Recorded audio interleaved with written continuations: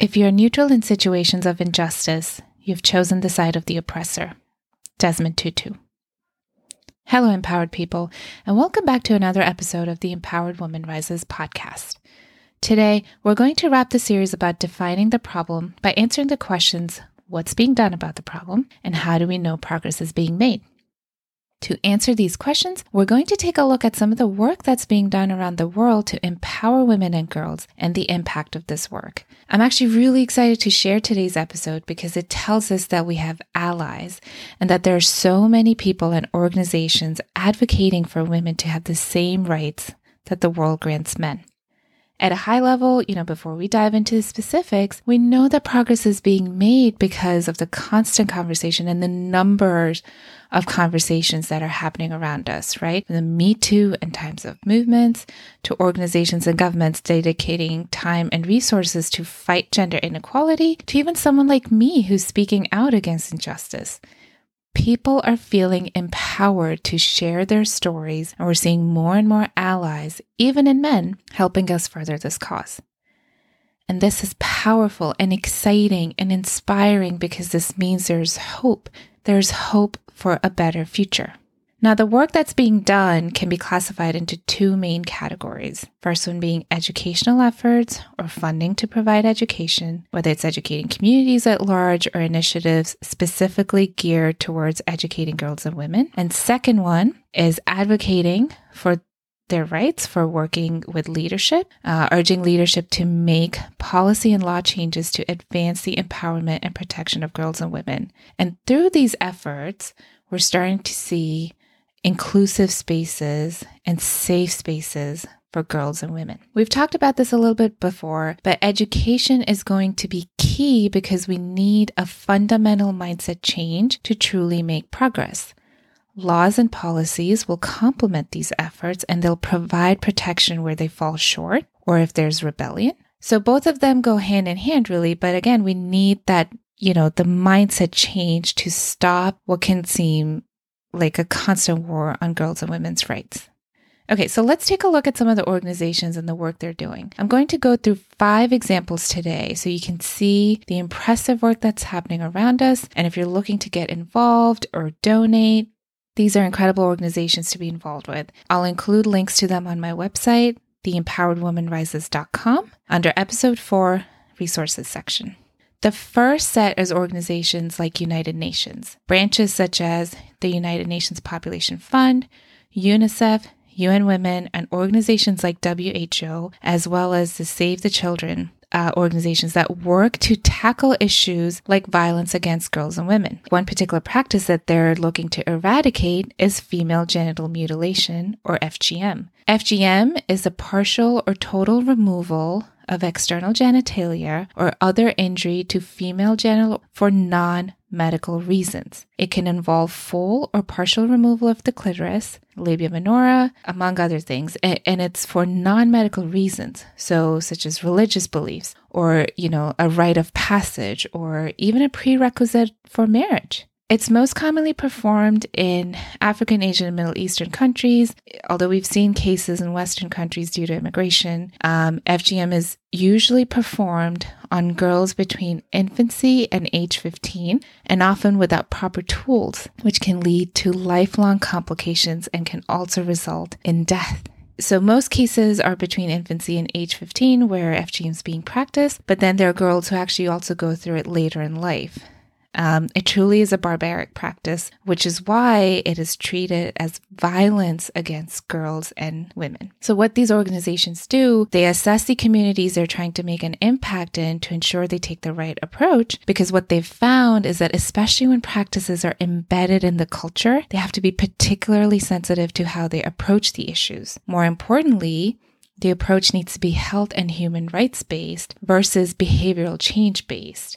The behavioral change will come, but if organizations focus on that, people are likely to retaliate because they see an outsider trying to impose their views on them. So it becomes important to engage community leaders such as religious leaders, teachers, other grassroots organizations, and actual community members from the very beginning in designing the educational content so that they can provide that cultural context and they can help educate And especially, since they have that community standing, they can continue to encourage the collective abandonment of this practice once everything is said and done. Then the laws and regulations that governments will put in place can further discourage these practices by criminalizing them. So education becomes key so that the parents and daughters and men that these daughters will go on to marry can stand up against the practice. And then laws become important to ensure the practices are punishable and actually punished. Laws also become important so that when we're in unprecedented times like a global pandemic where education efforts may be impacted,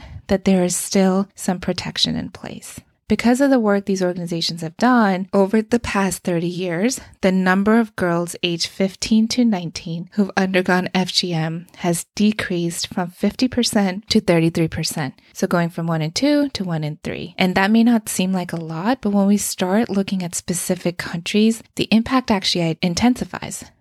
So for example, the health journal BMJ specifically reports numbers showing FGM rates falling from 71.4% in 1995 to 8% in 2016 in East Africa. Then there are organizations like Wash United, Days for Girls, I Support the Girls, Freedom for Girls that are working globally to remove the taboo around periods. And this work's important because girls and women miss up to 5 days a month of school, extracurricular activities, or work because of the stigmatization around periods or because of period poverty. And this isn't just an issue in developing nations, by the way. It's very much also true within the United States and UK. Think about the stigma around periods, right? Think about it this way. You're walking down the street and your purse falls and all the contents pour out. Among your items are tampons, pads, menstrual cups, whatever you're using. How do you feel about that? Do you feel embarrassed? Or let's say you're on your period and you get it from your chair at work. Do you do a quick sweep to make sure there's no leakage? And I know women know what I'm talking about. The stigma is everywhere, right? Just think about the language that people use when they think a woman is quote unquote acting out. What do they say? Oh, is it your time of the month? I mean, just that sentence alone reeks of patriarchy, right? God forbid a woman display any sense of emotion and it must be her time of the month. So what these organizations do is they'll work directly within the community to educate the people, again, taking a very health and human rights-based approach. They may also provide menstrual products so that these girls and women can continue to live normal lives. So for example, I Support the Girls has gathered and donated more than 10 million bras, underwear, and menstrual hygiene products to people in need, working with more than 2,000 business and donation partners in 58 locations in US, Canada, Australia, Germany, Pakistan, and Philippines. Organizations like Conscious Period have a buy one, give one model where you buy a box and they donate a box of pads to people who are homeless and who need them. You also have examples of government initiatives to end period poverty. Perfect example is New Zealand offering free period products in schools. Next, I want to talk about some US-based advocacy organizations like the American Civil Liberties Union, ACLU, and National Alliance to End Sexual Violence. These are two impressive and impactful watchdog agencies that are relentlessly fighting for our rights and for our protection. ACLU is at the forefront of fighting for women's rights through litigation, advocacy, and public education. As part of the Women's Right Project founded by Ruth Bader Ginsburg, the ACLU has achieved so much for women's rights. For example, they were a critical reason for passage of Title IX, which is intended to end sex discrimination in education, to the passage of Pregnancy Discrimination Act, which is an amendment to Title VII, the Civil Rights Act. It establishes that pregnancy discrimination in the workplace is unlawful sex discrimination, to current day efforts such as ensuring abortion remains legal across the U.S. as states try to pass various laws restricting or banning access to abortion, to fighting for the rights of trans students to participate in school sports, to get the proper health care they need, to also fighting on behalf of men who are denied childcare leave or are actually being fired for being caretakers. They fight for rights of everyone. And the truth is, it's important to fight for the rights of men too, because guess what? When men are denied benefits like childcare leave, guess who suffers, right? It's the woman who's also going to suffer because they're also going to be once again marginalized, banished to a child-rearing role. The other organization I mentioned is the National Alliance to End Sexual Violence. What they do is they educate the policy community about federal laws, legislation, and appropriations impacting the fight to end sexual violence. Their team of experts and advocates donate their time to publish written analyses, track legislation, provide media interviews, and advise members of Congress and executive branch.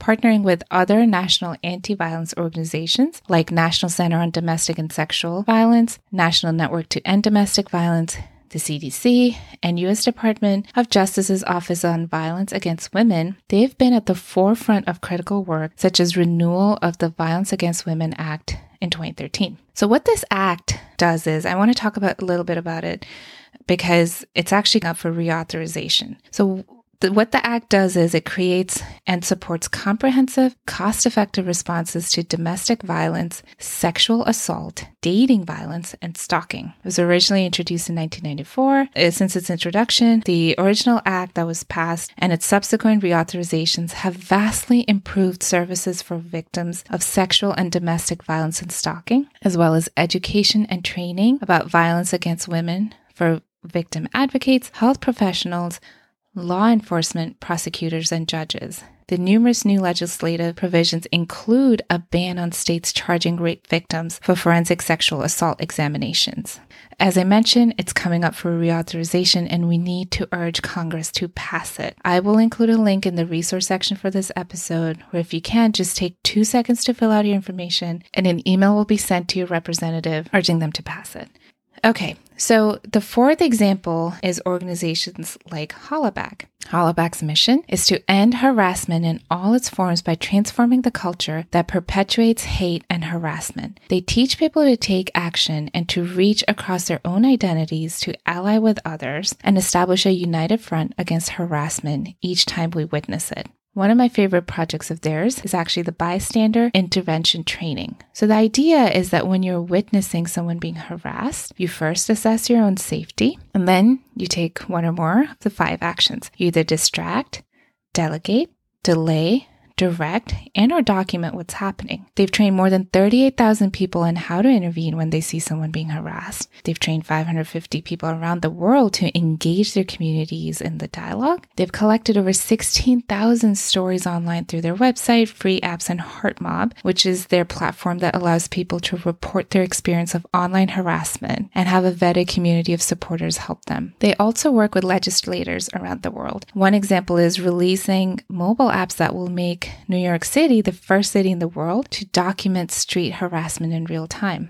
And I'm actually going to do a separate episode on bystander intervention because of how important and impactful it is. And we'll go into more detail about the tactics that Hollaback recommends. But if you're interested in reading about them now, you can go to ihollaback.org, sign up for one of their free trainings.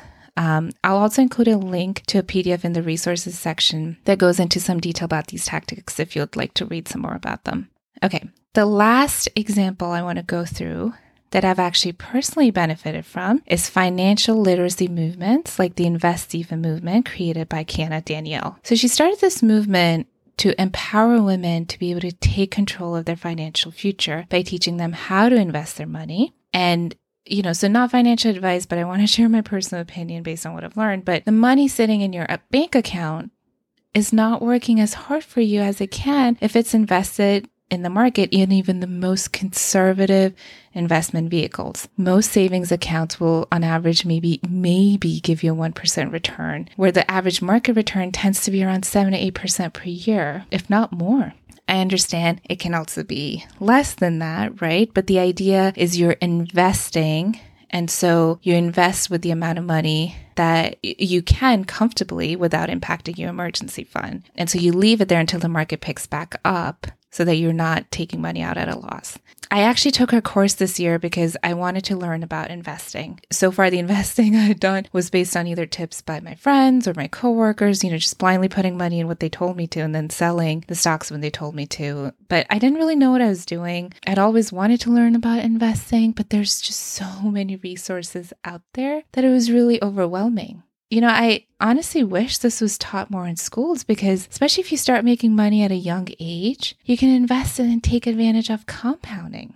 So anyway, better late than never. I found her course and I can't tell you just how empowering it's been to go through her course. I understood my own financial situation, understood my risk tolerance, and what I could easily invest in, and then when to take action. So when to buy, when to sell.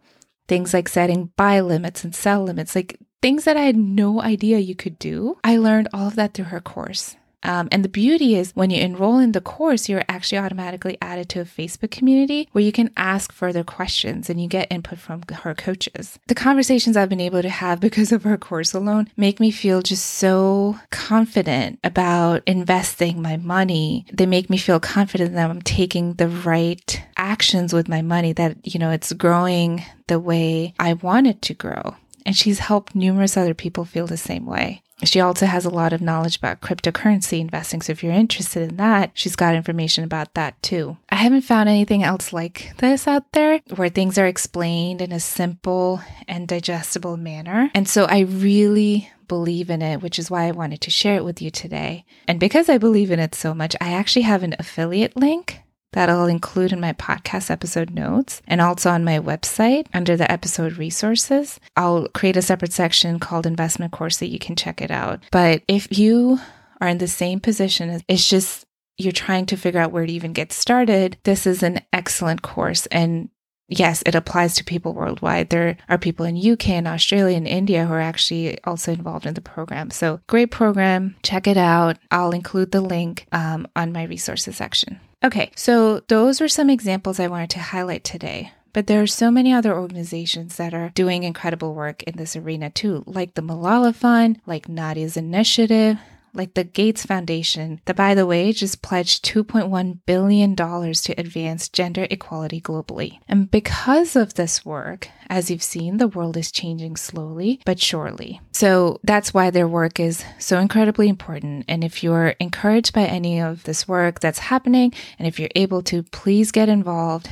Please donate if you're able. One easy way to donate at actually no cost to you is by shopping for your Amazon purchases through smile.amazon.com. Amazon Smile is a program that, again, at no cost to you, donates 0.5% of the price of eligible purchases to a charity of your choice. So you shop, if it's an eligible purchase, 0.5% of the price gets donated to a charity that you select and you set. And you actually get an email every so often from them telling you how much they've donated. All right, so wrapping up, you've heard me talk about rights-based approach today, and you've heard me talk about inclusive spaces. And in the next few episodes, we'll explore these concepts a little further. In one episode, we'll talk about the Universal Declaration of Human Rights. What is the rights-based approach, and why is it better than a needs-based approach? And in another episode, we'll talk about diversity, equity, and inclusion efforts, also known as DEI, that are ongoing at this moment. And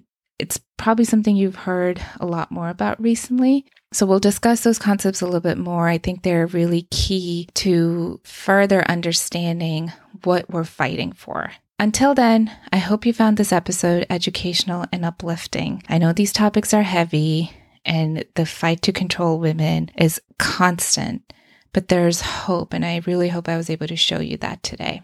Thank you again for being here. Until next time, take care.